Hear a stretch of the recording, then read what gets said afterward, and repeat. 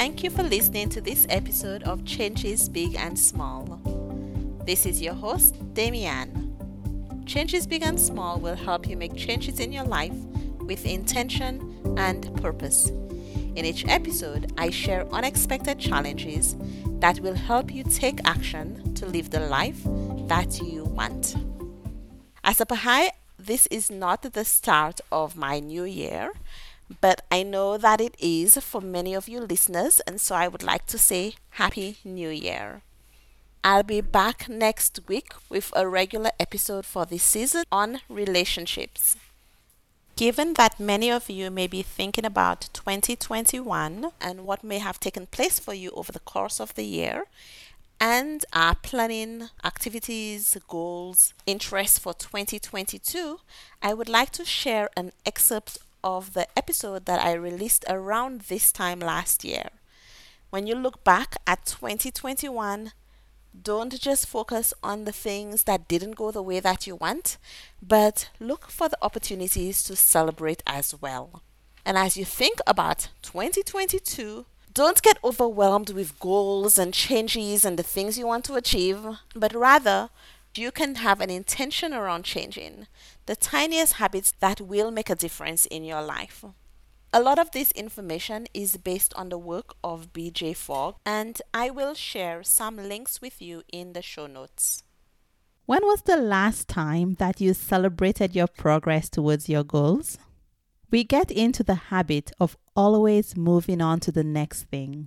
But research shows that when you stop and celebrate after completing a new action, that helps train your brain to repeat that action.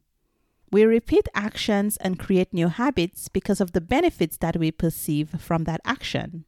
So when you stop and celebrate, you're making sure your brain recognizes the benefits. You're using gratitude and savoring to rewire your brain. In his book, Tiny Habits, Fogg lays out many reasons for focusing on tiny habits. These include 1. It doesn't take a lot of time. 2. You can start right now, so there is no need to overthink it or get caught in planning rather than doing. 3. It sets you up for success, which is important for motivation and building the identity of yourself as somebody who could do new things and who could change. 4. There is less risk because you're not investing many resources such as time or money, which also means less pressure. That makes it more likely for you to see failure as a stumbling block and for you to get up and keep going than for you to give up. BJ Fogg summarizes the role of celebration with 3 words. Emotions create habits. He goes on to say that you can celebrate what you remembered, what you're doing, and that you've completed an action. If you celebrate remembering, you're rewiring your brain for that action. The same with doing and with completing. So, there are 3 opportunities to rewire your brain with each step you take towards a new habit. Another interesting concept in the book Tiny Habits is that B equals MAP. That behavior is a result of motivation, ability, and prompt. The prompt is crucial because this anchors the behavior. It's the glue that helps you remember your intention. However, motivation and ability are also necessary. The more you have of one, the less you need of the other. This means that the easiest tiny habits are the ones where you have high motivation or high ability. You do need both, but they compensate for each other. For the final segment today, I'd like to extend an invitation to you. I hope that I will be able to share some of your stories. Not everyone wants to be interviewed, but I invite you to be part of the Changes Big and Small experience. How can you do that? Well, there are several ways. Have you been to changesbigandsmall.com yet? If you visit, you'll see that you can click on message in the menu bar and you can let me know one thing you've learned or one thing you've changed after listening to Changes Big and Small. You can also explore the list of book recommendations from guests. When you complete a challenge or accept one of my invitations, I invite you to send a message to Changes Big and Small or comment on the post to share any action that you take. There is a Facebook group to support other people that are on the same journey as you, one of progress. On there, I also share additional resources that can help us make progress. I'm on this journey too, and you're welcome to come and share some of your resources there with all of us. As I end today, I want to encourage you to find one action, one thing that you've done today that will help you make a positive change in your life, and celebrate it.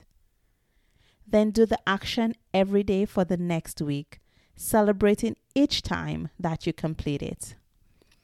Celebration could mean taking 3 deep breaths and smiling about the experience, calling a friend to let them know about your progress, skipping or dancing around the room, smiling, or just savoring. It only needs to take a moment, a few seconds. My challenge to you this week starts with choosing an action you're trying to complete to build a new habit. Complete the action today and every day for the next week. Aim for 7 days. Remember that this can be the smallest possible action that will help you create your new habit. It doesn't matter if it's something that you can do in 10 seconds or even 3 seconds. In fact, Fogg advocates the use of tiny habits of change. He defines those as easy behaviors that can be done in 30 seconds or less. I do want to take a moment to recognize here that the new habit may actually be something that you'd like to stop doing, something you're taking away. Or it could be something that you'd like to start doing, something you're adding. Those are both habits. If you do miss a day, don't make it 2. The quicker you can get back on track, the easier it is to do so. Some people benefit from putting up a calendar and checking off each day that they complete the action. They like the visual reminder and they find it inspiring. If that works for you, use a calendar to see your progress, or use a reminder alarm or a visual cue, whatever will help you complete the action. Try to remove as many barriers as possible, as discussed in episode 12. And don't forget to celebrate with each action you take. If you visit the show notes, you'll see Fogg's TED Talk, and in there he presents a 3-minute challenge that you can use to practice the act of celebration. Thank you for listening, and I hope that you'll be back here next week for another episode of Changes Big and Small. If you've enjoyed this episode and you think someone else might benefit, please share it with them. And if you have any suggestions or feedback, would you please send me a message at contact@changesbigandsmall.com. As always, remember that change begins with one small step. Have a great week.